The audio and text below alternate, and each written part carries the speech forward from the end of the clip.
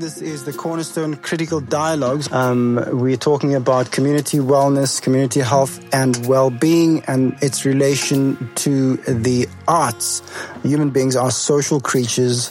We need to know each other, feel each other's energy. And the pandemic has really put a spanner in the works of that. I mean, ultimately, we all want to live the best life possible. We all want to feel what it feels like to feel good in our bodies and feel good in our communities and in our families and in our relationships. The power that arts have, like dancing and music and poetry has, like in development works through the arts. Yeah, it's just the beauty about healing and going on the mental health journey is that it's a constant cycle of evolving and growing and healing, and it just always goes deeper and deeper, and it's such a blessing to be able to have different mediums to be able to heal and express that or release it, or help other people. Good evening. My name's Ryan Fortune. I'm the host of the first episode of the Cornerstone Critical Dialogues, which is a new series. This particular show, tonight's show, is really going to look at how the arts can impact positively one's mental health. It's also Mental Health Awareness Month this October.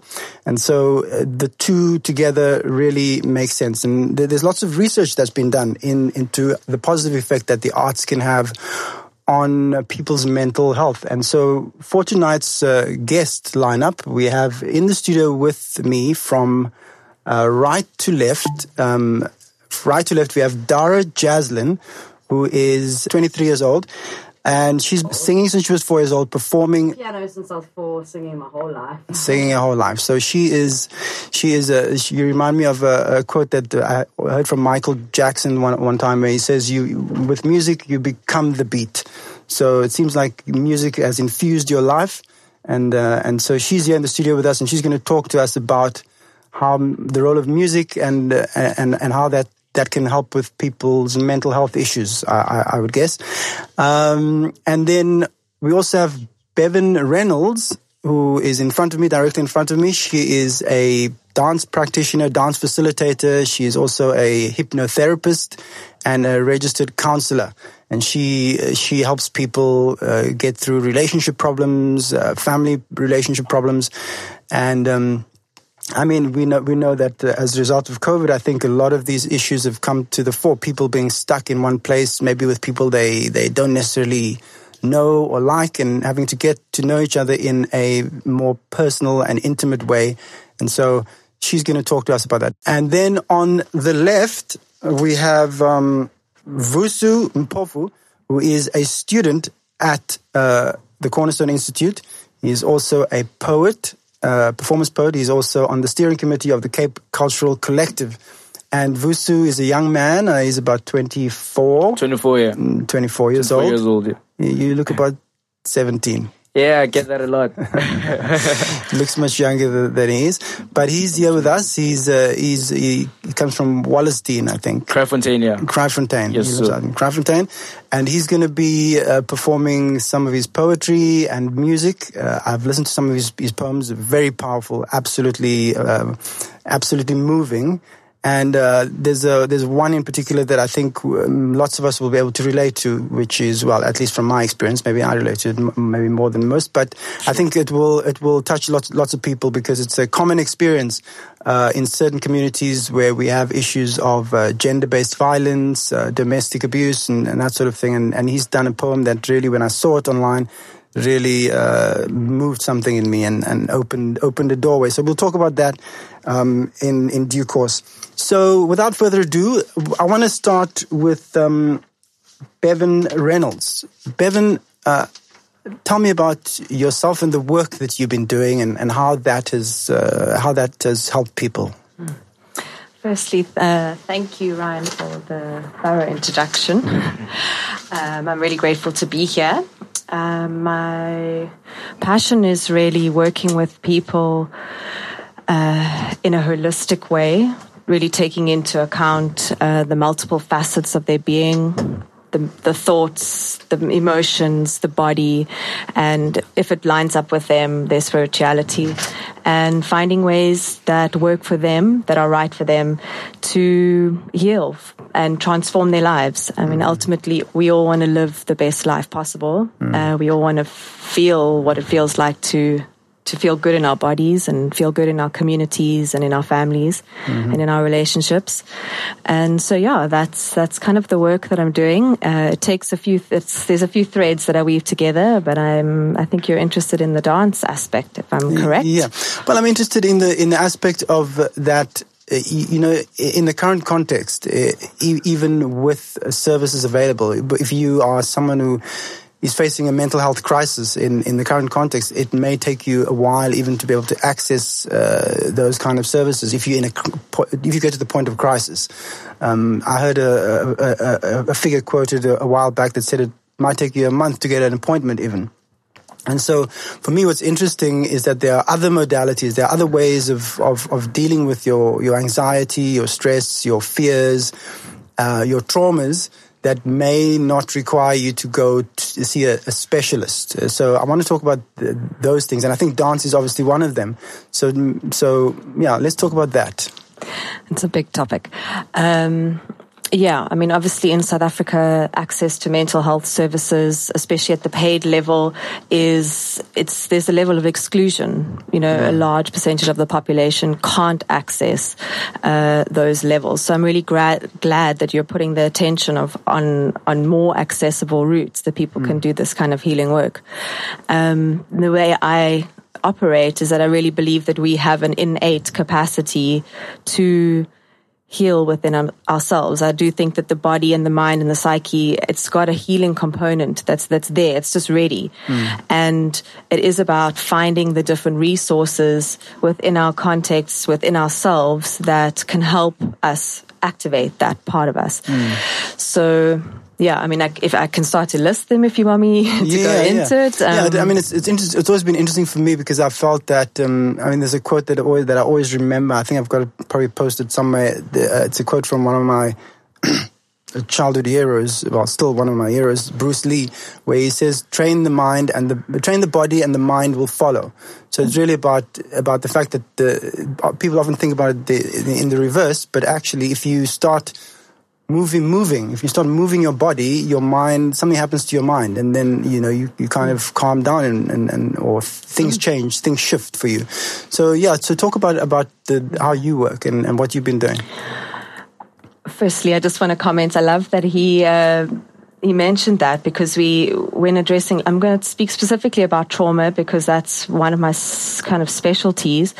We have a top-down approach, which is that training the mind. It's working with how you're thinking about things. And then the bottom-up is the movement and accessing the body's wisdom and working from there. And I mean, that includes things like breath work, the way that we utilize our breath, the way that we can tap and touch our bodies, the way that we can just sigh to release and regulate our nervous systems. I mean, the body has got so many self-regulating components that we can access so easily, but we just perhaps need a bit of guidance and a little bit of facilitation from outside, or just knowing, like, hey, if I sigh out, I mean, you could practice it now. Like if you took a really nice, big, deep sigh out, you're going to feel a little bit of calmness like somewhere, even if it's like small. And those little micro practices you can build through the day.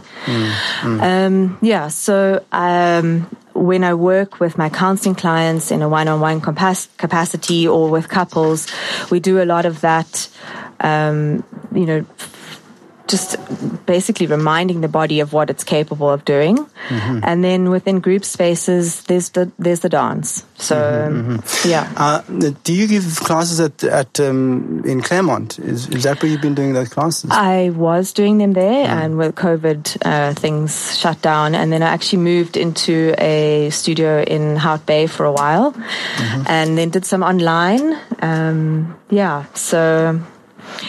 Now I'm more, and I like to work with people who are open to that, and it's been difficult for people to feel comfortable dancing. So,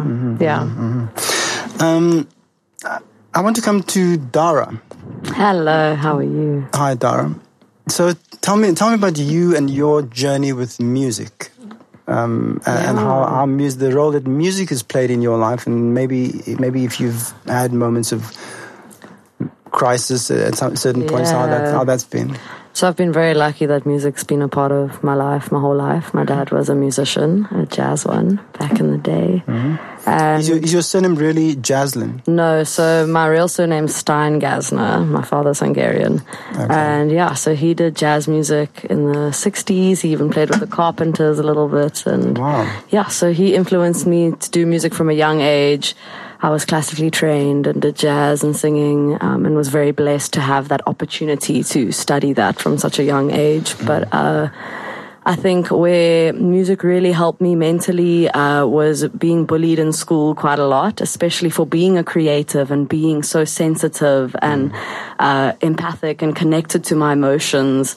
I was able to write a lot of music. So through the bullying and through the ups and downs of life as a kid, writing music was really my connection and my mental health release. And oftentimes I listen or look back at music I wrote when I was maybe 14 or 15, and now 5 or 6 years later, I connect with it on an even deeper level than when I wrote it. And it's just the beauty about healing and going on the mental health journey is that it's a constant cycle of evolving and growing and healing, and it just always goes deeper and deeper. And it's such a blessing to be able to have different mediums to be able to heal and express that or release it, or help other people.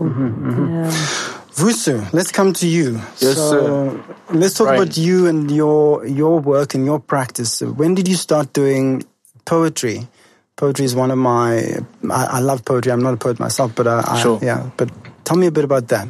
I started... Okay, I've always been a reader, like from a very young age. I've always liked reading, like Da Vinci Code. Just my mom bought me like a Disney book, so like I read those. I've always also enjoyed music. But then in 2014, I was still in high school. There was a poetry show. I checked it out. And then I saw Ntsiki Mazwai on SABC doing a poem. I was like, oh, that's really cool. Then I was just playing around with my friend. And then, like, next thing, I attended a show. I saw, like, kids doing it. And then, that's cool. That's a cool way to express yourself. So I was like, okay, I also got stories. Let me also start sharing stories. Yeah, but then I joined Cypher, which is like a Cape Youth Poetry Hub for expression and rhythm, which trains young poets to be writers and develops them to professional artists. But I've just grown with it. I just love telling stories and engaging, because I've seen the power that poetry has, or just the arts have, like dancing and music and it, like in development works. So I'm trying to see how to add to the practice of community development in particular through the arts. Fantastic. And you are, we'll come to that a bit later, your work with the Cape Cultural Collective.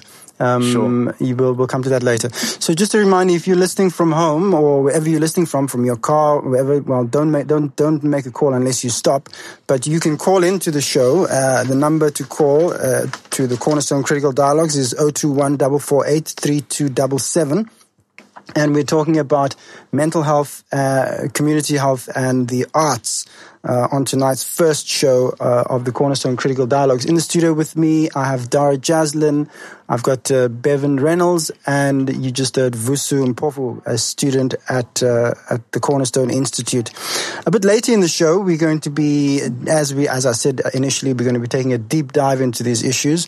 We're also going to be talking to Judith Mukuna Garish, who is at Cornerstone, and she's works. There's a new intervention at Cornerstone where an attempt to bring the students together about in the face of the kind of isolation and separation that has been caused by COVID, and so to get that connectivity back. And so the project is called the Cornerstone Connect. She's going to be joining us a bit later.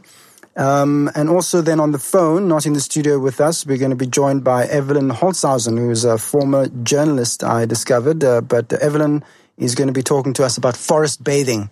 If you don't know what that is, it is a thing. You go into the forest and you find a river and you bathe. No, I'm joking. It is about spending time. It's about spending time in nature and being in a more conscious way than just hiking through and tramping through and running through. And so Evelyn is going to be joining us a bit later on the phone from home. We're also going to be talking, we're going to get into the issue of food and mental health at some point later in the show, because if you haven't heard, there's scientific research, not new, but coming more to the fore about the fact that your gut is very strongly connected to your mind. And so the food you eat and that you choose to put into your body has an effect on your mood and the way you think, and even the mental, the synapses, so that are in your mind. The processed food we eat is not good for us, but we'll get into all of that a bit later with Claudia van Skalkwyk, who is the person behind the 90-day wellness challenge, the UBA 90-day wellness challenge. She's going to be joining us on the phone as well. And at some point, we're also going to be talking to called Kgalema Easton, who is calling us from, she's going to be on the phone with us from KZN. She's moved back there. But Kgalema is someone who started growing food on people's, first outside her own house, on the pavement, on the verge, and it's turned into an entire movement of people growing food on their pavements, their own organic food, not spending money at the shops, not spending as much money at the shops, but really creating food resilience. And so, but back to the studio. In the studio, as I said, Dara. Dara is a singer, and if you're a singer and you come into this particular studio and on the show, you have to perform. And Dara has kindly offered to do one of her songs. So she's going to do that. Are you ready to do that? Actually? Yeah, we can just sound check and go. Okay, let's see if we can get a sound check in. Yeah, where are my people? Okay, they're coming in. But awesome, yeah. So the song I'm going to be performing is called Meant to Fly, and next week, Thursday, I am going to be flying to Miami to join Carnival Cruise Line as a piano bar entertainer. So, I did the cruising industry for about 2 years, and that's where I wrote this song on my previous contract. So maybe it was called Meant to Sail, but it's very related to just being present and working with yourself and growing. And I think when you're on the ocean, isolated and, performing, doing music and traveling, you do a lot of self-reflection, especially as a solo musician traveling on my own. So I did a lot of growth and healing. So I hope you enjoy the song. The lyrics are very deep and important. And fantastic. Yeah. Tell me, Dara, before we get into the song, so you haven't been able to perform really about COVID, really?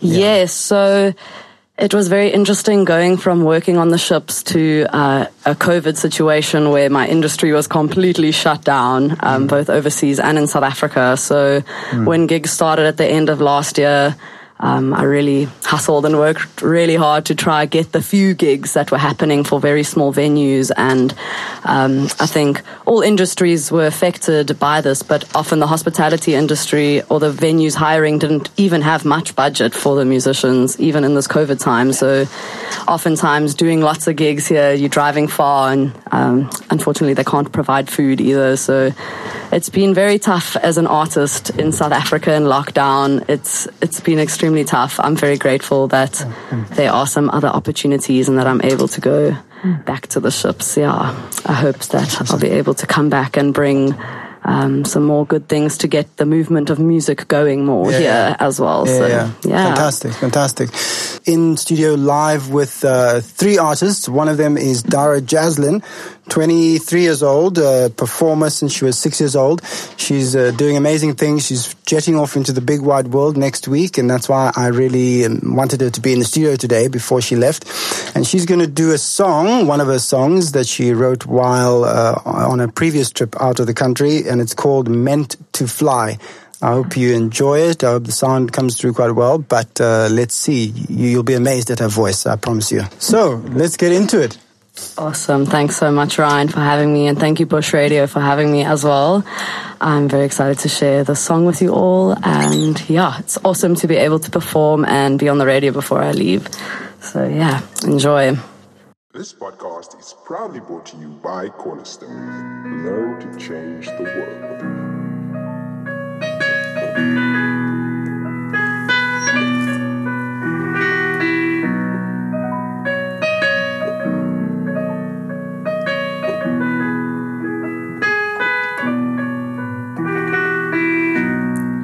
Listen here, I know something just ain't right. It's how we grow through the painful times, the fights or the flights.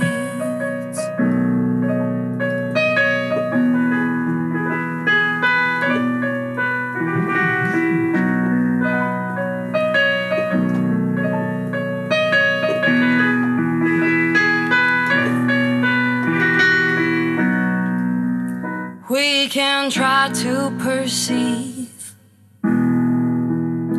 what we can subconsciously see. We've just got to be present within our reality. But I know that, baby, I'm meant to fly.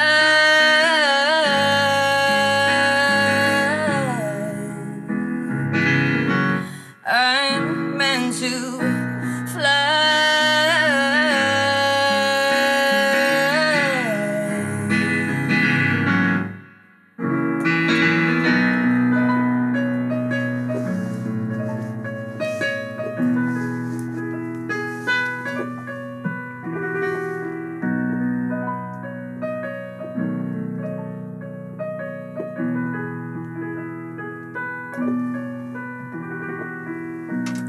Become best friends with yourself.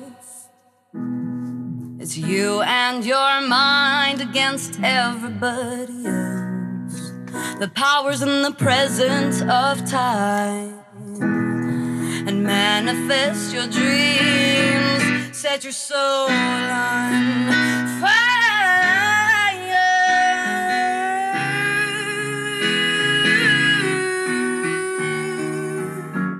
You were born to fly.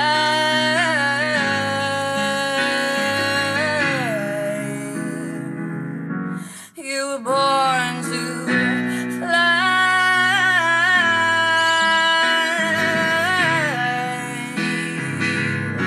You were born to soar beyond the walls that you built up in your own mind.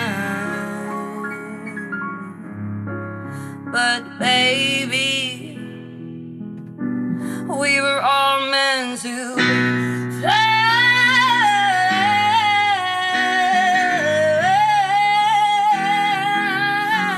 We were meant to fly.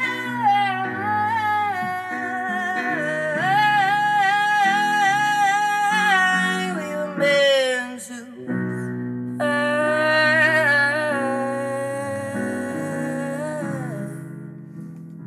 but baby, we were meant to fly.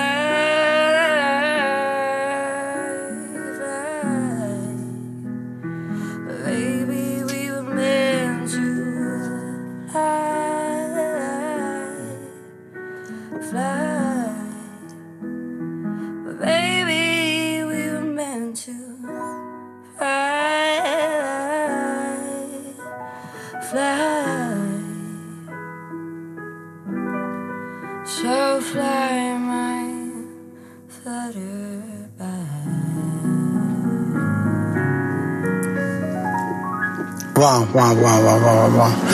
Wow, what a powerful song. Thank you, Dara.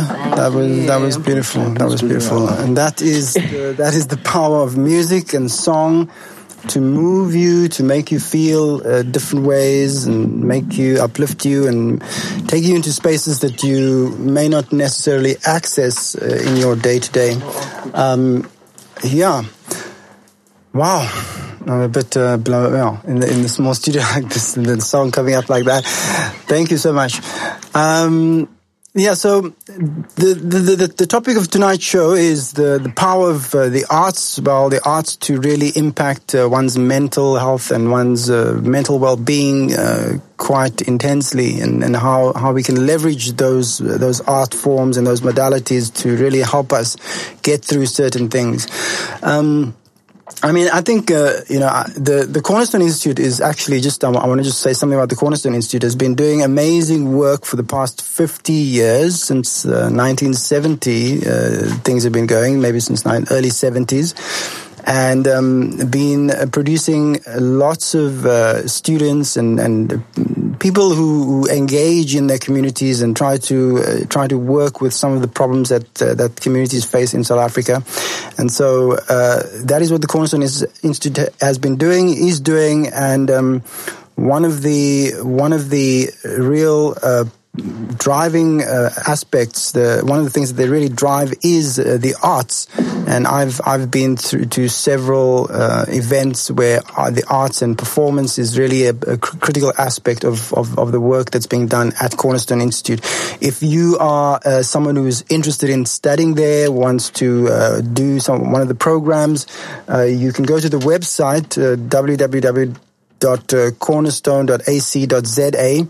And it's October now. There's still time to apply, to register, to look at the courses and the programs that are available.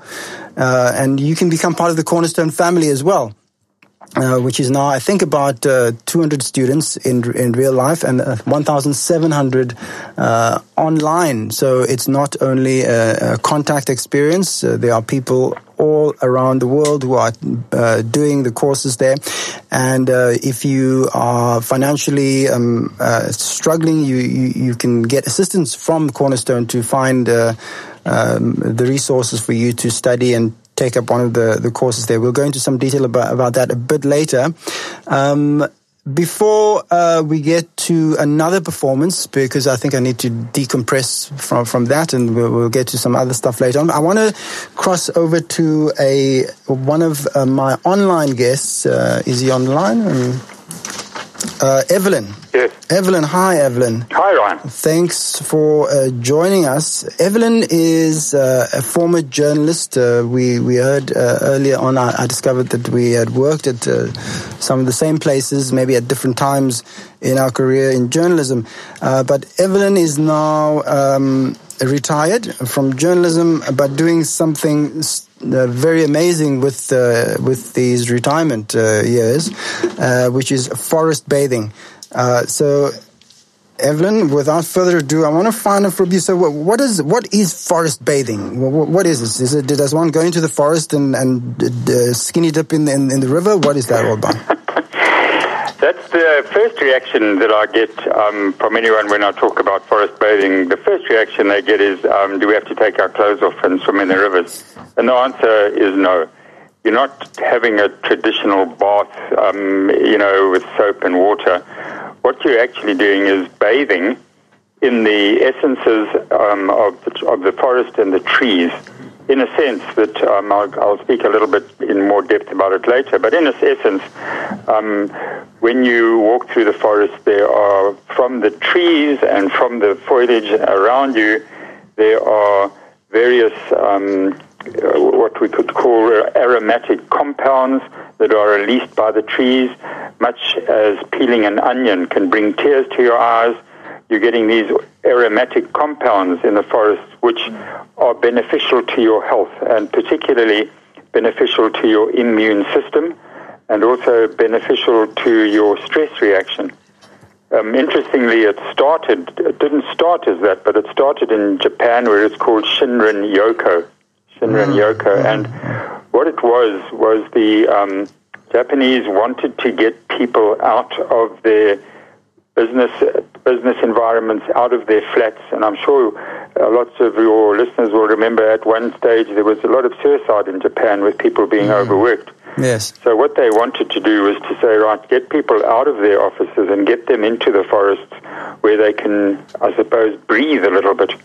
And then what they did was took it a step further, and they did some research into why do you feel better when you go for a walk?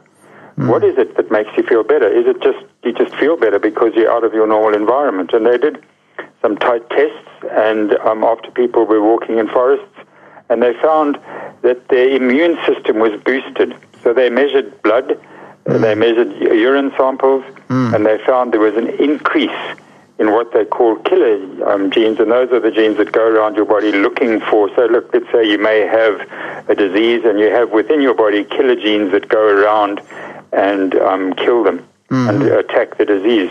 So by going into a forest, what happens is that you are boosting your immune system. So you do feel good, but actually your body is actually benefiting from it as well. So you're saying there's the scientific evidence that backs this up. Absolutely, yes, absolutely. And as it's becoming more and more popular, now they're doing it in Kew Gardens, they're doing it all over the world at the moment. And obviously the more people are doing it, the more the scientists want to get hold of it and do research into it. So there's ongoing research into forest bathing and the benefits. Even though we know instinctively, people, I need to go for a walk. Even if I go for a walk around the park, I come back and I feel better. And how it came to me was that I've been hiking my entire life, and I've been, since I was 10, 11 years old, I've been, frog marching myself around the mountains.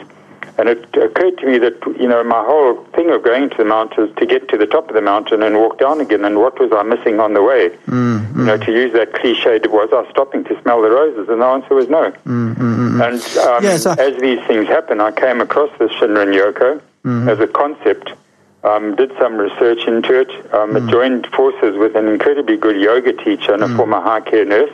And together we formed what we're now calling the forest bathing experiences. Fantastic, Evelyn. I must tell you, I spend some time in nature, not nearly enough as much as I should. And the few times, let's say before COVID or whatever. But the last time I was on the mountain in Cecilia Forest, I was so struck by these hikers sort of stumbling and sort of running through the forest, trying to get to finish their hike, and engaging in small talk, the most banal small talk that had nothing to do with the forest. It really struck me about how, obviously they're probably getting some benefit from the exercise and inhaling these compounds, but actually mentally they are completely somewhere else. I think I guess I see a lot of trail runners, and they get a high from trail running, which is different to the kind of softer, gentle, more immune boosting that forest bathing is. So I think post lockdown. First of all, lockdown has caused a lot of stress, and a lot of people that we've taken on forest bathing have said, wow, it was just so amazing because they could just stop and breathe. And people say, well, why do we need to do a forest bathing experience? Why can't I just go and sit in the forest? The trouble is that you don't. It's like, let's say, do you do yoga at home, or do you do your exercises at home? Yes, you sort of half-heartedly do them, you leap out of bed, but when you go to a gym, you've got a specific time where you go, and that's the time you dedicate to doing this. And we found with the forest bathing, having a structure, we take people into the forest, we take them through a process, we do a few yoga stretches to allow them to do some breathing, lifting their arms and just opening their chests a bit. And then we invite people to lie on the ground and look up to the trees and watch the leaves. And you'd be amazed that some people have said, I haven't done that since I was a child. Yes. A few years ago, I did a forest walk with a friend of mine who was giving these forest walks. And one of the things that she told us, obviously, you go in, you walk very slowly, you become more conscious of the sounds and the insects and the smells and the sights and all of that. And at some point in the walk, she said to us, I see these big trees over here. This was in Cecilia Forest. She said, you see these big trees here? Just go and put yourself against the tree, hug the tree, hold the tree and just put your ear against the tree and feel it. And we all did this at some point, and about 90% of the group that was there at some point burst into tears. Yes, we've experienced that. Hillary, the yoga teacher that I work with, likens a tree to, the tree pose in yoga is very popular, but you've got your feet in the ground, rooted to the ground, and you're getting the benefits of being in touch with the earth barefoot. And then you've got the trunk of the tree, which is the strong part of the body, and then your thoughts. And, I said to her, well, my thoughts run around like a wild rabbit in my head. And she said, well, why don't you change that to listen to birds singing in your trees? So you have a kind of a change of experience, a change of perception. And even if it's our experiences take about 4 hours, even that 4 hours, people have come out. One lady said to us she was so stressed, and the calmness after the forest bathing experience lasted for her for a week. Tomorrow I've got an experience, and I've got a high care nurse coming, and she's been dealing with COVID, and she said she's been surrounded by death, and what she needs is just to breathe, to go into the forest, to breathe, to feel healed. And it's a wonderful healing experience to do this, and I'm so glad that I discovered it, because absolutely it's an experience that once, we haven't been doing it during winter, and I've really missed it. We're starting up again tomorrow, our first sort of springtime forest bathing, because the forests are cold in winter and wet. Yes, fantastic. Evelyn, so can you just tell us a bit, so how do people, if people want to have this experience, how do they get hold of you? Right, we've got a website.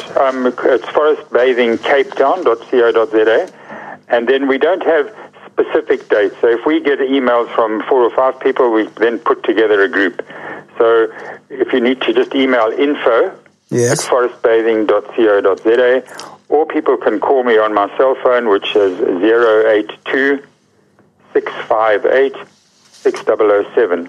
And we're only too happy. We take groups of up to 4 people, and the maximum we do is about 14, because we want the experience to be fairly intimate. So it's between 4 and 14 people. You email us, and we will then say, right, we've got a group going on Friday, we've got a group going. So we do Friday afternoon, Saturday morning, Sunday morning, just to suit people. And it's, it really, it's a wonderful experience, and I would recommend it for people who are feeling stressed and feeling like the pressure of what's been going on recently. It really, really is a wonderful experience, and I'm so glad that I've discovered it. Fantastic. Can you just give us that website address again for those listeners? Info at forestbathingcapetown.co.za. Fantastic. All right. Thank you so much, Evelyn. Thank you, Ryan. No problem. Okay, bye. I hope to join you one day soon. Yes, I will invite you. I'll give you a call tomorrow and invite you, because you do need to experience it, I promise. Fantastic. Thank you so much. Okay, thanks, Ryan. Okay. Cheers. Wow. Yeah, so forest bathing, people, and this is again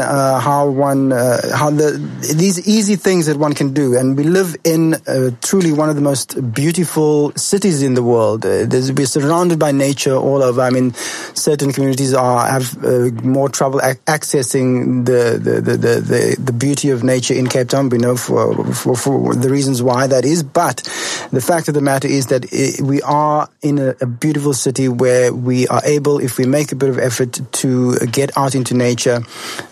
People who live close to the mountain or close to the forest and who don't make use of those resources are really not wasting their time. I don't want to say the word, but you are wasting an opportunity to really help yourself. Dara, I follow you on Instagram, and you seem to spend a lot of time in the forest. Can you? Yes. I love the nature. It's the one thing I'm going to miss so much for being on a boat for 4 months, for the next 4 months. It's so grounding for me. I'm quite into astrology. I have a lot of earth in my chart, so I'm very connected to the earth. And one of the reasons, both my parents are foreign actually, but they moved here, and I'm South African, and I've been born and raised here my whole life, and they've always made it very evident that they love South Africa for the nature. They moved to South Africa because the nature is the most incredible in the world, and I can really vouch for that, even through all my travels I've been doing over the many years. Honestly, coming home to South African nature, it's unlike any other, having the mountains right on the beaches. We really have it all, and it's very grounding. I feel like Cape Town's nature and South African nature is very unique, not just with the fynbos, but with many different aspects. Yeah. Definitely. And so people, if you are South African, if you live in Cape Town, anywhere in South Africa really, if you make a bit of effort, you need to get out into nature. The things are opening up now. Travel is opening up. If you are planning your holiday for December, please think about coming to Cape Town or wherever you are in the country. I mean, even I spent a few years living in Limpopo, and there's a part of Limpopo which is sort of subtropical, where Tsanin, where it's a completely different biome. It has its own what's it called? Subtropical climate over there, microclimate near Tsanin, and it's absolutely amazing out there. So there are these pockets of places that you can access and that you really need to make an effort to go and experience. So carrying on, Cornerstone Critical Dialogues, looking at the arts. Moving on. I want to come to Vusu because Vusu is he's a young poet. He's been doing it for about 6 years now, 8 years. He's been performing professionally as an artist. Yeah. Yes. He's been performing. 6 years, yeah. He's been his poems are really powerful. I can see he's someone who takes his art really seriously.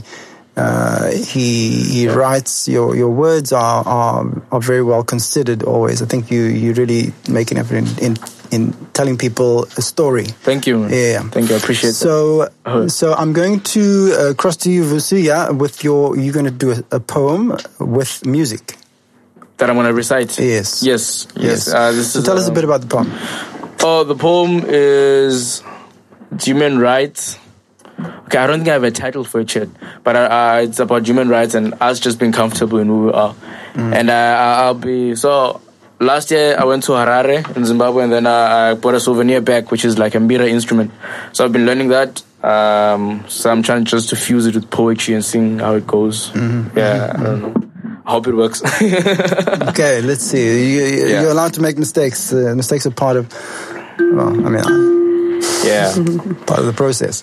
Yeah, definitely. But it's a poem about human rights. Enjoy.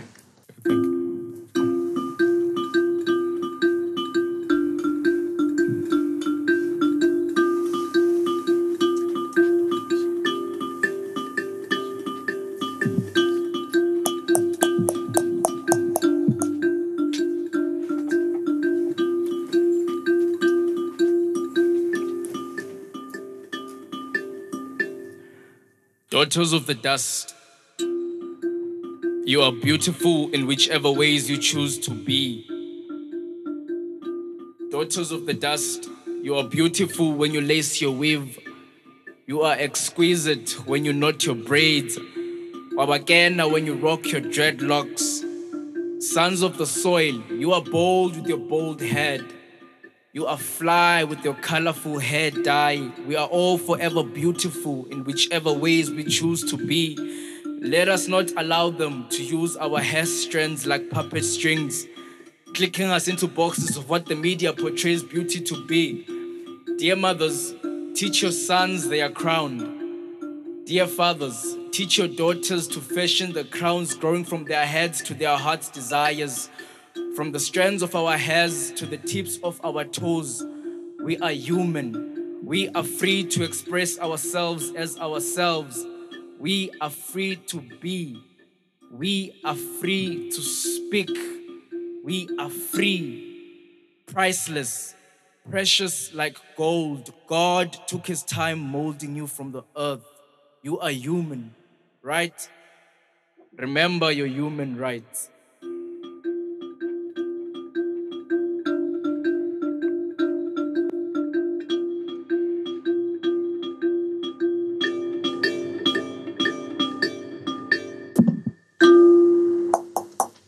Yeah. Fantastic. Thank you, Vusu.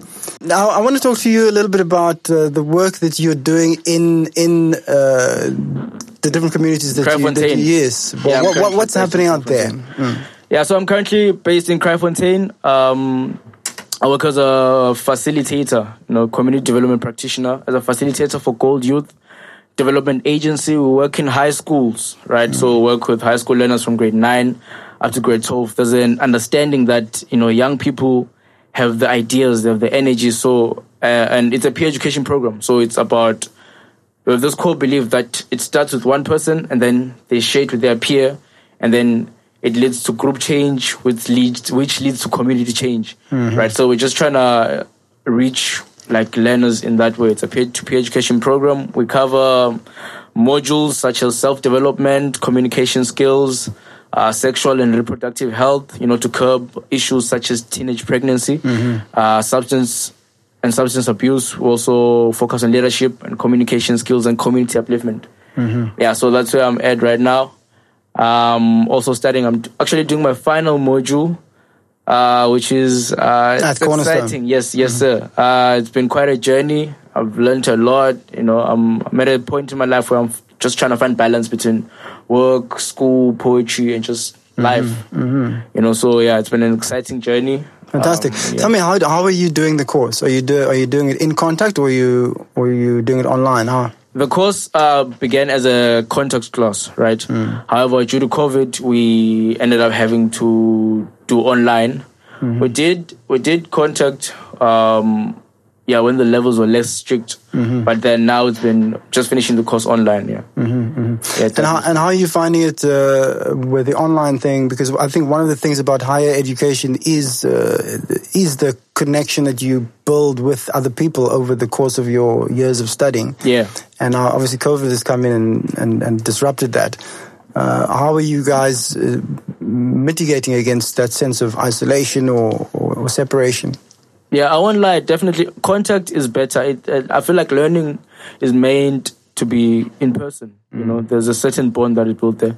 But then with online, the institute has been really helpful. We get data every month to do to attend online classes, and also there were devices provided tablets and whatnot. Right? Yeah, so that's where that's the level of mitigation. However, I feel like it's the 21st century, it's 2021, and then there's COVID-19. So things have moved online. That's the fourth industrial revolution. That's where we are. That's where the world is heading, or has headed already. But it's a great, I'm learning a lot, really. It's making me reflect about what can I bring to the science of community development. What role can I play in it? Fantastic. You're happy about the choice you made to study at Cornerstone? Definitely, yeah. You would encourage other people to do the same? Most definitely. It's very intimate. It's very intimate. You feel part of a family there? Definitely, yeah. Definitely. Yeah, it's like that. Fantastic. I highly recommend. Awesome. Thanks, Vusu. Bevan, I wanted to talk to you about, again, the sense of isolation that people have been feeling and how even now that things have moved online. You said you were doing some things online. You were offering classes online. Can you tell me how that has gone? What were you offering, and how did people take it on? I was offering a dance class, but it's very challenging. It's been very challenging. I think part of what made the dance classes that I held so magical was the sense of cohesion and the sense of feeling in your body as though you are part of one organism that's moving in so many different creative ways, because it's quite an expressive class. It's not there isn't a routine that you have to follow. The idea is that you allow your body to express exactly what it wants to express, whether it's feelings or thoughts or nothing, just really sinking into a space where your mind is almost not there and it's just the body leading. And then obviously when groups of people are doing that together, I mean, it activates this potency of connection, of healing, of just being part of something. So I've attended some of those classes at the Claremont Civic Center. Is it the Community Center, Civic Center in Claremont, with the big wooden floor, and I mean, there's a DJ and you play kind of like house music, it's side trance music, right? And you spend it's an hour or 90 minutes just moving and flowing with the music and expressing whatever you feel in relation to the music, and it's an absolutely euphoric experience. I mean, at the end of it, you come out of it and you feel, wow, that was so amazing. Just being able to release yourself and shake off all of these things that you've been holding in. I think South Africa is and possibly because of our history, but maybe just that's how it is in the world today, that the people we hold a lot of things inside. We are a repressed society. South Africa is quite a conservative society, I think, in many ways. And so we hold things back and we keep it in. We don't express ourselves. And so dancing and moving and being able to just be free is such an amazing, empowering thing. At the end of those classes, and I can see that trying to replicate that experience with someone in their living room is going to be quite challenging. So yeah, so that doesn't really work so well. Yeah, not quite. One of the things that I think is going on, and if you are listening at home, that I've also participated in, is something called Secret Sunrise, which is really an amazing experience where you are out in nature. So you've got nature, and then you've got the music, and you've also got dance. So it's a whole package where you'll be on the beach at sunrise, or sometimes they do it at sunset. And a few years ago, they were doing it at the top of Table Mountain, I think.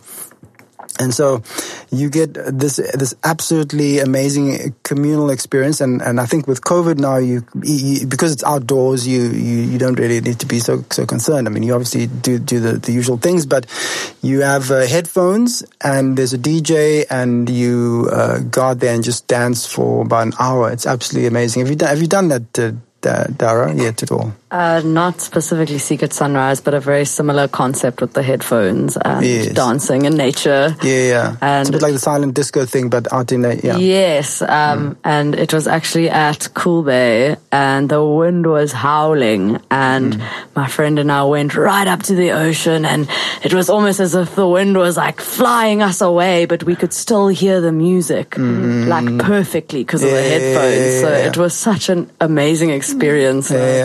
So fantastic. Yeah, I mean, these are the things that are available to us people of Cape Town, and I think Secret Sunrise is actually a global movement now. So wherever you are in the world, Google Secret Sunrise near me, I guess, and go and spend an hour moving at sunrise out in nature with some strangers who are equally inspired. So right now I want to cross to a lady that I have not met in person, but I follow her on Facebook, or we're Facebook friends, and I've been seeing some of the work that she's been doing over the past few months, and I've been really impressed. I think I actually visited her website at some point, and I've been following her posts and all of that kind of thing. Her name is Claudia van Skalkwyk, and I believe she's from Kuilsriver, which is an area I know quite well, having gone to school there. But she's out, I believe. Are you in Saldanha at this point, Claudia? Where you? Tell us a bit where you are. No, I'm actually back home. Good evening, Ryan. Good evening. And thank you for having me. Fantastic. Thank you for coming and agreeing to be on the show.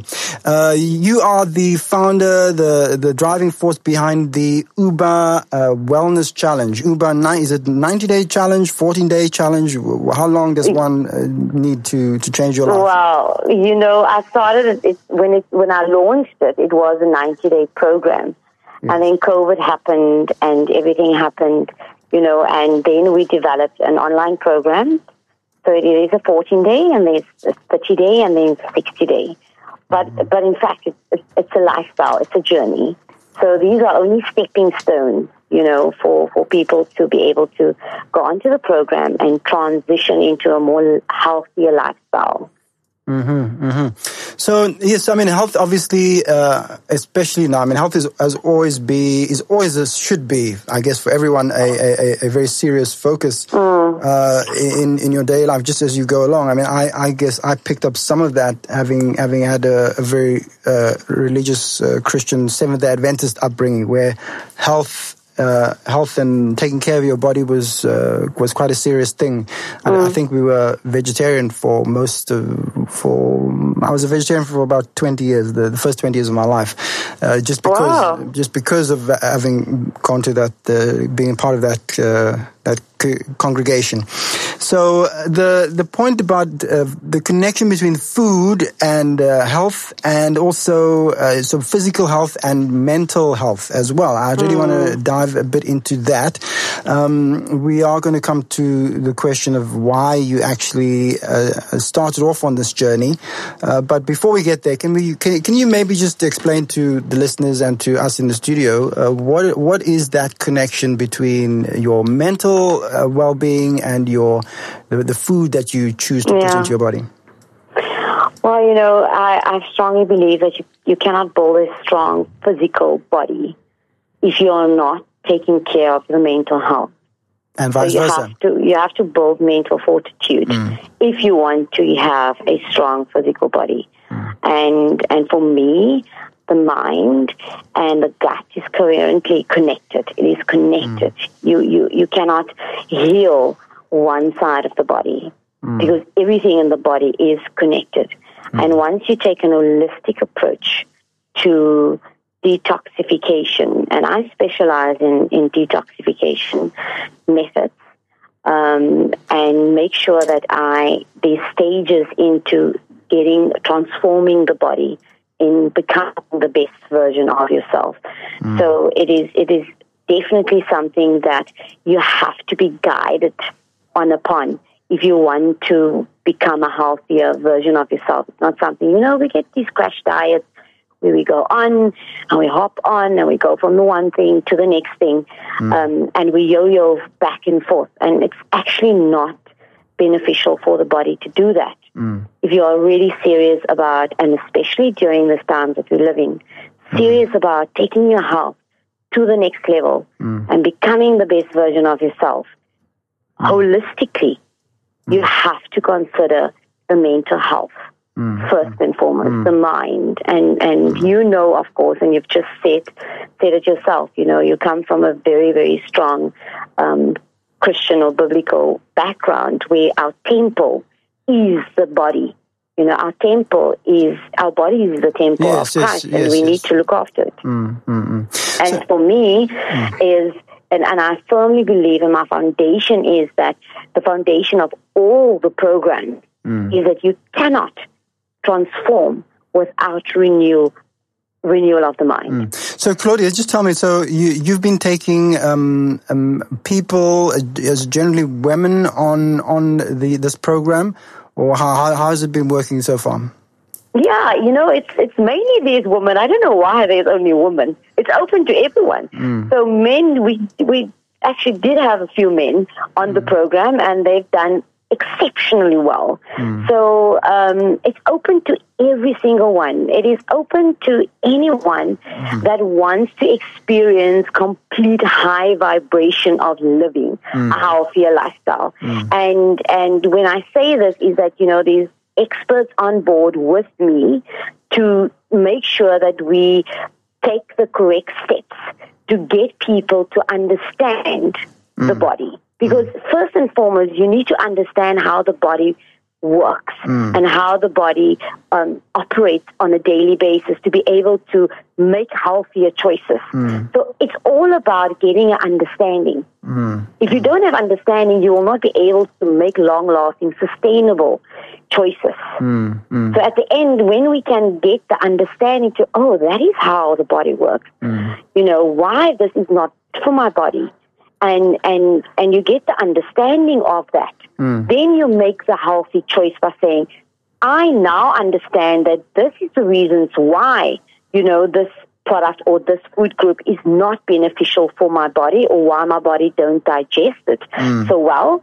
And then, only then, you'll be able to make the decision. Because once we go onto programs or lifestyle choices or crash diets, that there is a strict diet in front of you and, you eliminate these food groups flat out, you don't make the choice yourself. You've been given, you understand, a elimination to say, right, this is what you do for this week and this week and this week, and follow that. Yes, and we all do lose the weight, or we all do feel healthier. We want to live this healthy lifestyle, but then we go back to our old ways again. Claudia, I want to find out from you, what are the things that one needs to, what are the simple things that one can do? Okay, so, one of the things I know about the way people consume food, it often has a lot to do with limited time, limited choices that they feel they may have. You know, people. One of the things, especially in the poorer communities of the Western Cape and the country, I would guess, is that people's choices are about food are really logical choices most of the time. It's about the fact that I don't have the time to go to the Checkers or the store to buy an entire healthy meal or ingredients to cook a healthy meal at home. So I'd rather go to a fast food joint and buy some other food because it saves me time. I don't have to put all that effort in, and I can satisfy my hunger and that of my kids and my family. So what are the simple things that someone can do in that kind of situation where you have those limitations? Are there things that you need to cut out that can help you on this journey, like, you know, sugar, soft drinks? What are those things? Where can we start on that journey? Okay, so for me, first and foremost, I would highly recommend that everyone eliminates dairy out of their diet. Dairy is our main source of mucus. It forms mucus in the body. If we can limit dairy consumption in our body, that will definitely increase your immunity. Yes. It will definitely help you to prevent inflammation in the body, and also it will prevent, because the body do form their own mucus in the bodies. It's needed. We need that. Yes. But the dairy, it's overproduction of mucus. So we do not need, and especially in COVID time, you know, we don't need to form that much dairy. And it causes, you know, the sinus, and it causes inflammation. So if we can eliminate the dairy, first, the cheeses. The cheese, really? You know, the yogurt. cheese. And now people will say, you need dairy. Cheese, you know? Please. Claudia, that's terrible. Okay, cheese, you say. Okay, fine. Cheese, and what about things like sugar and soft drinks and those things? I mean, oh, definitely. Sugar, you know, sugar also. But for me, dairy is really first and foremost on the list. Of course, there's sugar and there's wheat. And now you must also understand, to live healthy is not cheap. It is expensive. You know, I know that. But there is really things that we can do to make sure that the family start implementing meat-free or dairy-free Monday. You know, one day of the week. There's some great alternatives for white rice to brown rice that is more healthier. So it's really about becoming conscious about, am I going to shift the health of my family by making healthier choices when you wake up in the morning? So you need to say to yourself, today I'm going to become conscious about the food that I'm going to eat. What nutritional value does this food offer my body? Tell me something. Do you think that our education system is doing enough to really educate people? I mean, the food that you eat is one of the most, or the quality of the food that you eat has such an impact on so many other aspects of your life throughout your life. And I find that the education system really is not doing nearly enough to educate children, particularly, because that's where it starts. I have boys, and, you know, I study with my little one, and I was quite surprised to see that they had been implementing, you know, healthier options and speaking about, you know, environmental damage and the food consumption in masses. So I was very pleased, and also a lot of restaurants has becoming more aware of doing more plant-based, more gluten-free. You know, I do believe that government maybe should focus more on implementing more focus on becoming healthier than rather just using, you know, wearing the mask. So that for me is there needs to be more focus on live a healthier lifestyle, do more wellness talks in school, you know, because that's where it starts. So becoming more aware, and also in the corporate environment, you know, I do know that there's lots more wellness projects happening because of COVID. I think that our awareness has been, you know, awakened. So you say there is a shift happening, Definitely awakening, and I'm quite pleased on how things, and I know that there is people now that is becoming more conscious because my programs are very, very, very busy. You know, we start Every month, we start our programs. So there is time for you every month to enroll in whether or not it's a 14-day, a 30-day, a 60-day. You have a time to roll in every month. Claudia, can you explain to the listeners how you started? What set you off on this journey to being a proponent of this sort of approach to health and well-being? Yeah, I was never overweight. I always liked to run, but sadly, my sister was diagnosed with cancer in 2015. And when Leonie was diagnosed with cancer, I was gutted. I was really, it came to a shock that she was young. She was 37 years old. She had 4 kids. How can this happen? Not one of our family members has ever had cancer or any diagnosis. So I was really marveled on how this happened. And so I went about and I actually did research. And I did research, and I found a very good friend of mine, Alexander Cousins, on Facebook, and she was busy healing herself on Facebook with her post. And I connected with her, and I asked her, so tell me more about this lifestyle. And she's the founder of Living Mucus Free, and she's also my mentor. Mm-hmm. And when Alexander introduced me to the lifestyle, I introduced my sister because at this stage she was diagnosed with cancer for 3 years, and she opted to do the chemotherapy and to do the radiation, all of that. And of course, with having also a medical sister as a doctor, and here I am going, oh no, just do the natural route. I was really going into undergoing and really understanding natural healing. And for 3 years, while Leonie was undergoing the chemotherapy and was diagnosed with cancer, I underwent the lifestyle. And I went through it. And I transformed my life through this. And 3 weeks after Leonie passed away, I was sitting on my bed and I got the realization that I will never be able to speak to her again.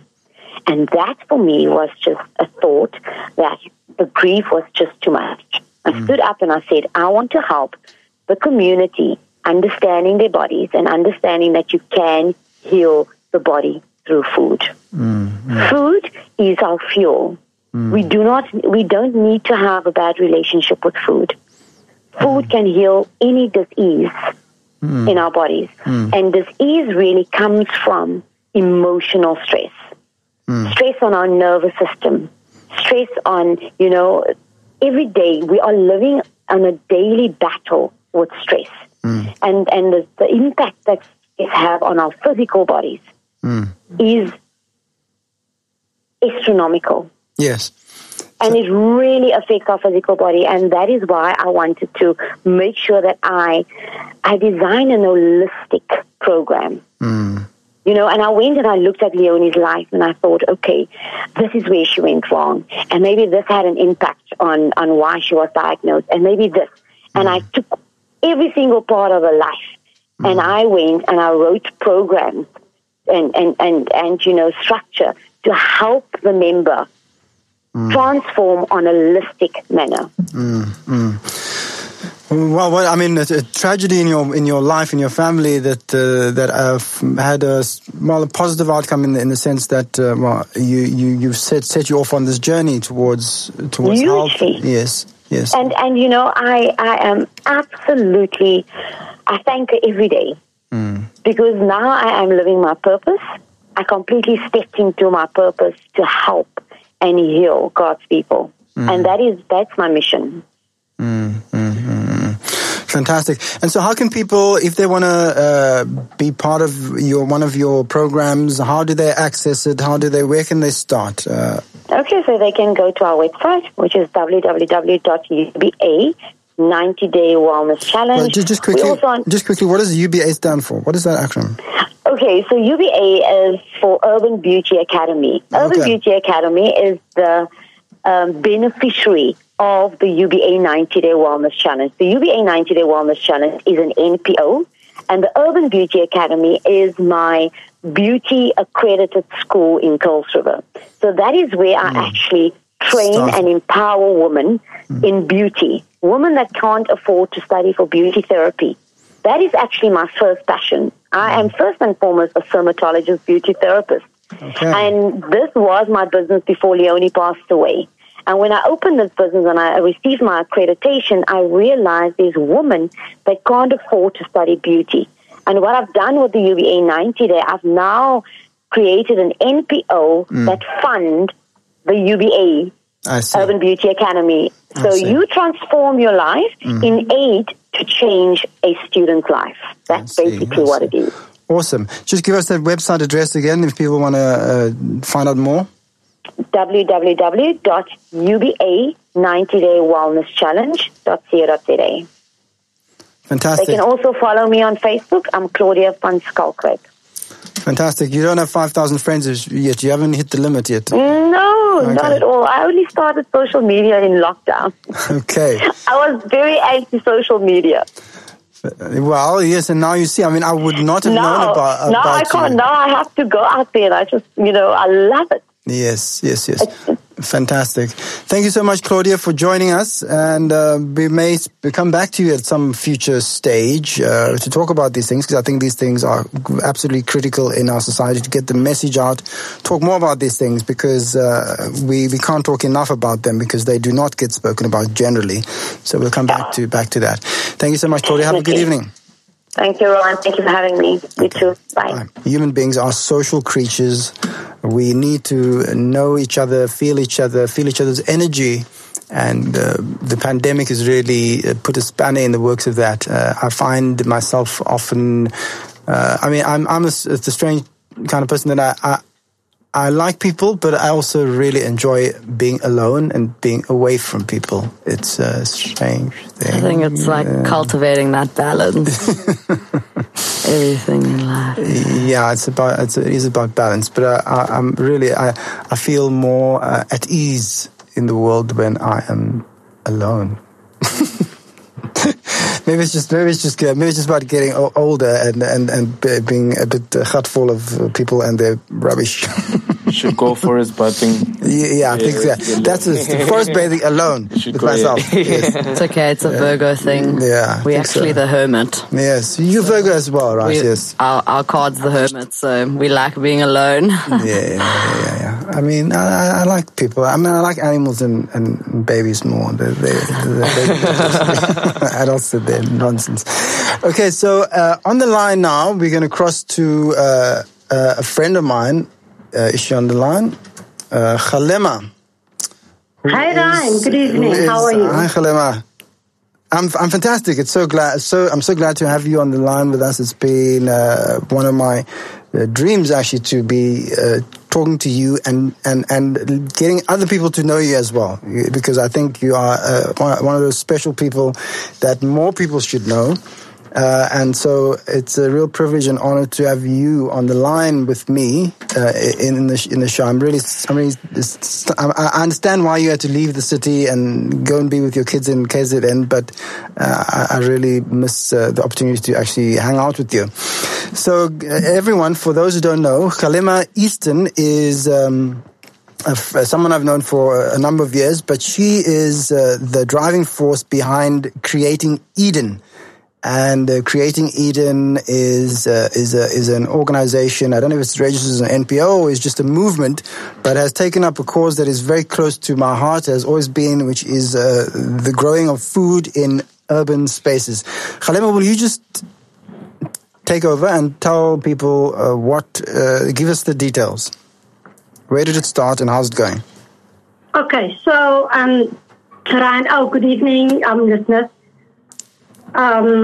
Creating Eden started at, I think, the first month of lockdown. Mm-hmm. All we saw when the president announced that he's locking the country down, and I saw the fear in my daughter's eyes, and the questions were going around, what are we going to do? What if we lose our jobs? What are we going to eat? And, and I'm looking at them and thinking, if this is how my kids feel, what happens to poor people out there? You know, we've been growing food in our backyard for many years. The verge outside was an eyesore, and for the longest time, I've wanted to grow food out there. You know, I just wanted to put seeds into the ground, but then of course the city wasn't very okay with that kind of thing at the time. And suddenly on that evening, you know, and I said to my husband, "Well, this is it. You know, we are not going to sit here locked, you know, behind closed doors, afraid of a virus, while the less fortunate out there are going to be dying of hunger. This ain't happening." And we said, right, the following morning, we're going to take our spades, we're going to take our seeds. Oh, but then I've collected so much seeds already, you know, clean seeds from butternuts and tomatoes and squash and everything that we use, you know, at home. Clean those seeds, and I've been storing it. And I even had quite a few baby fruit trees. And I said to Sohit, tomorrow morning we're out there with our spades. And that is what we did. Following morning, we were out there. It was Plumstead was like a ghost town. There wasn't a car to be seen. There was no person on the road. And I said to him, well, if the police come by now and lock us both up, then at least it's for a good cause. And we started digging. We planted 7 fruit trees that day, that morning. And I said to Togi, leave it for a month. If the city doesn't flatten it, we'll add on another piece. And that is how it started. And the one thing you did was, I mean, I was away during the time. I was out of the city on some farm somewhere. I remember you started posting. Yes, I remember, yeah. Yeah, you started posting about it on Facebook. And then what happened from there? Tell us.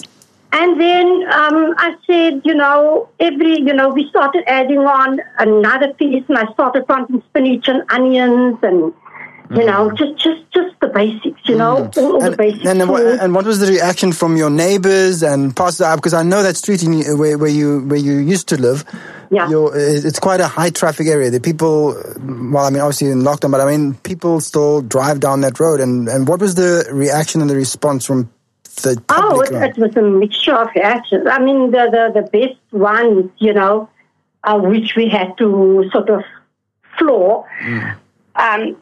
It's unsavory characters. You are drawing unsavory characters into our area. You know, now what are unsavory characters? Why? Just hold on, because we just want to remember why. Because you're growing food, and you said that the produce is for anyone who passes by, and you actually labeled it there. You said if you want free food growing on your sidewalk.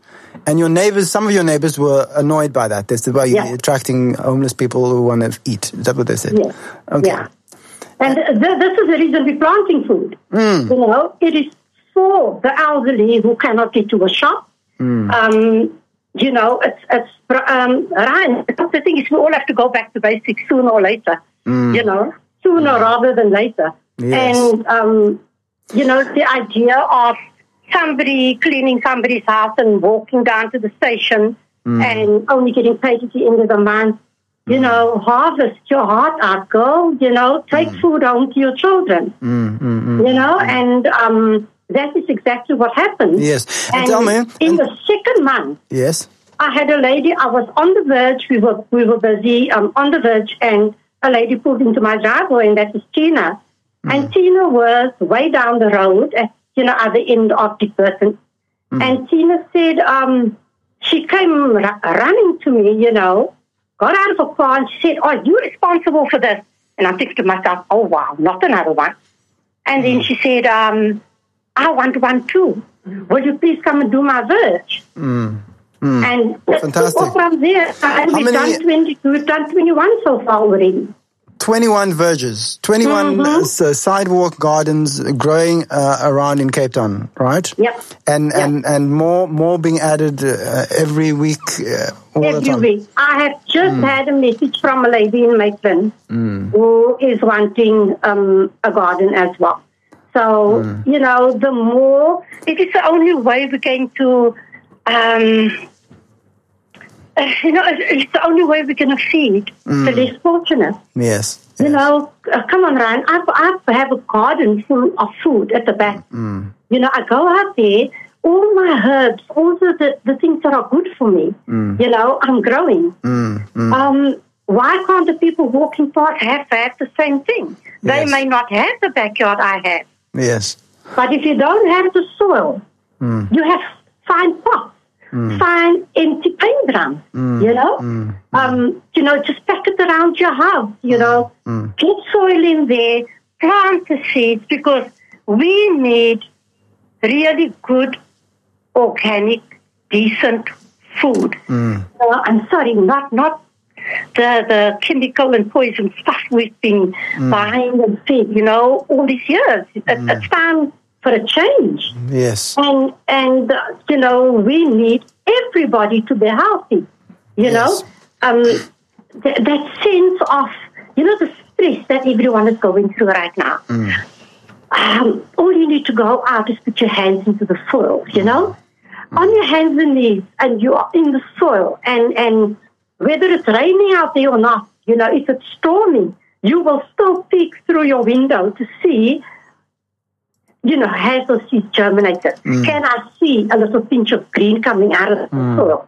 You know? Yes. I think it really goes back again to our connection with nature and sort of, you know, getting back in touch with the basic things that we are made of. You know, we're made of earth, soil, water, air, and I think that what happens is modern society really ruptures that connection that we have. You know, we are everything. There's concrete everywhere, or you know, the vegetation has been cleared away, and we are just separated from the essence of life. And so I think that's part really of what we need to be returning to in all aspects. Yes, we need to reconnect. We need to reconnect with nature. We need to reconnect with the soil. You know, and you know, when you go through stress, especially, you know, everybody's mentioning COVID, yes, but, you know, never mind, you know, we've had starving people and poor people before COVID. Yes. You know, something had to be done ages ago, but that was ages ago. It's not too late. We can all start doing it now, you know. Fantastic. And it doesn't cost us anything. Yes. You know, growing food outside on the verge, it creates community. Yes. Now we all. Tell me something. I mean, I at least grew up in District 6. You know, sense of community. You know, people looking out for each other, watching out, and making sure everybody eats. Yes, because the act of growing food is generally a communal activity. You know, you do it because it leads to people working together, clearing the soil, building the soil, planting the seeds, watching it grow, and then also when it comes to harvesting and sharing, because you always end up growing more than you can humanly consume. You know, otherwise the food's going to go off. So you have to share it. You have to go and see your neighbors and make friends and share what what the earth has given you. I'm really glad that I was able to have you on the show, Kgalema, and please, the next time you are in Cape Town, please let me know and let's connect again. Yes, most definitely, Ryan. Everybody, you know, who is listening, please, you need to empower yourself, you know. Get out there and make a space in your backyard. Start growing food, you know. We've got an amazing team, you know, Martin, Marissa, Terry, Tina, to name but a few. But I've left Cape Town. I'm in KZN now, hoping to hook up with all the community growers here in KZN. The team in Cape Town, however, being led by Martin, is going strong. Yes. So people who want to connect with that team can go on the Facebook page, right? Is it, if they look for... Yes, they must look for Creating Eden. That's Facebook at Seed to Free Food. Fantastic. Right, and they can message me on there. I get hold of the team in Cape Town, you know, or we come out in KZN. If you're listening KZN and you want your food gardens done, please get hold of us and let's grow food let's feed everybody. Okay, fantastic. Thank you. Thank you, Kgalema. That was Kgalema Easton, who is the driving force behind creating Eden. She's now left Cape Town. She's living in KZN with her family, but what she's done is absolutely amazing. She started a movement of people growing food on their pavements. Some parts of the country, it's not necessarily illegal, but people have run into trouble for doing that. A few weeks ago, there was a guy growing cabbage on his pavement, and he was called to order for I think it was blocking the traffic. The people need to walk on the sidewalk, and so it just belongs to the city, and so they stopped him. They said, no, you can't be doing this here, and he got fined or something happened to him. But he's been told now that I think it's fine, and he's had to ask the necessary permissions. In Cape Town, the response was that the Cape Town City Council now encourages the growing of food in urban spaces, and is actually wants to support people who do that. So Google it, look online, find Creating Eden. There is support for this kind of initiative in your community. It's absolutely important. I know from my own experience growing up in the 70s and 80s, my grandfather was always growing food in his backyard and not feeding entirely the family from the backyard, but actually not giving his hard-earned money to the supermarkets every week. So that was very important part of my upbringing. And I think a lot of people had similar experience. We just lost it, and we need to rediscover it. It's now 4 minutes to 9. We are running out of time for the first critical dialogues. We had a bit of a rocky start, but I think it turned out quite fine. Things smoothed out a bit. We want to end off with a song. Are we able to end off with a song played on Spotify by Dara?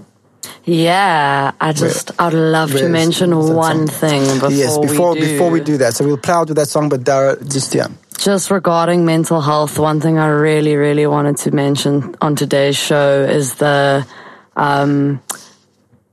negative stigma around mental health and looking for help, or just wanting to grow your own psyche. The older generation and in general, a lot of the public eye says it's wrong, or you're sick, or there's something wrong with you. And I want to create a more positive stigma around mental health, and that even if you don't have that much trauma, or if you do, that it's a positive thing to seek that help and to connect to your own psychology and your own psyche, even regardless of your situation. As a human living in this world, it's one of the most beneficial things as a community. If we all work on ourselves and our mental health, collectively we will grow. And I just don't want that negative stigma. There's nothing wrong with you if you seek help. It's only beneficial for everyone, and you're not sick. There's nothing wrong. But enjoy this last track.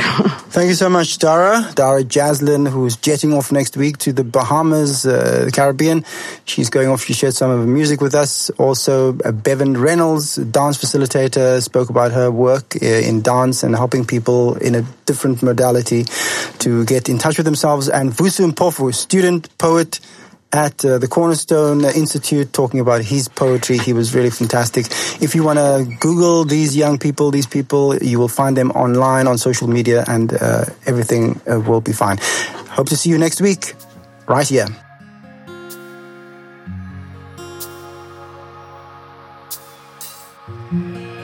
This podcast is proudly brought to you by Cornerstone. Learn to change the world.